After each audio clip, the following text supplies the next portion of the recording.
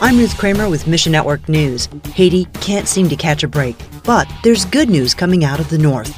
Then stick around for a persecution report in Algeria. There's good news to share as well as the prayer needs. We'll unpack it for you in just a few minutes. First, the United States had to shut down its embassy in Haiti on Tuesday with gunfire close by. Gang violence has Port-au-Prince and the surrounding area in a state of anarchy. Gangs also kidnapped an American nurse and her daughter 2 weeks ago. Thankfully, both were recently released. But with news like this, Rosalinda Hardet for Haiti with Love reminds us. Just because they see something in the news about Haiti, not every Haitian is bad. Not everybody is bad. They're all good people, and they're all hurting people in Haiti. The violence is limited to southern Haiti. For Haiti with Love runs a burn clinic in northern Cap Haitian where there's no gang violence. Sadly, every time Haiti is on the news or contribution goes down, because people don't want to send the money thinking that it doesn't go down because of all the problems that's going on. So our contribution is down, and we're having a hard time buying supplies for the clinic. And when somebody comes in the clinic, we can't tell them no because they're hurting. So we would like prayers that maybe God will talk to somebody to help us to buy the stuff we need for the clinic. For Haiti with Love needs your support to keep ministering in the name of Jesus. Find your place in the story at missionnews.org. Next, Iran targets media and information freedoms in its latest crackdown. At the end of July, 2 female reporters each received a 3-year prison sentence for their coverage of last year's protests. Days later, Iran's telecom minister met with his Russian counterpart to discuss internet regulation.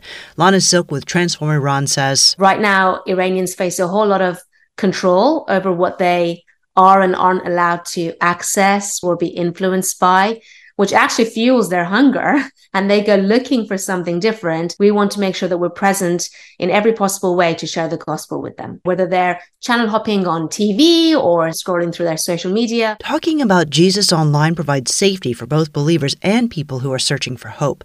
Transform Iran uses a full range of media to bring the message of hope to Iranians: TV, radio, social media, and mobile apps. They need your help to keep this work going. It's not just a case of a one-directional communication. There's always ways in which people can interact with us. Our follow-up team is busy answering thousands of phone calls that come through every year. They take people through a year-long discipleship journey to make sure that the fruit of all of this media isn't just interest or curiosity met, but commitment to Jesus, growth, and the planting of churches. And persecution can lead to purification in Christian teaching. An Algerian Christian leader who partners with Operation Mobilization, Youssef, remembers when church leaders taught, if you are a Christian, this building is your church. So when the church's building is closed, they were lost, didn't know what to do. The government has closed Algerian Protestant churches nationwide in recent years, forcing believers underground. Now, we are trying to encourage the house groups and house churches and cell groups,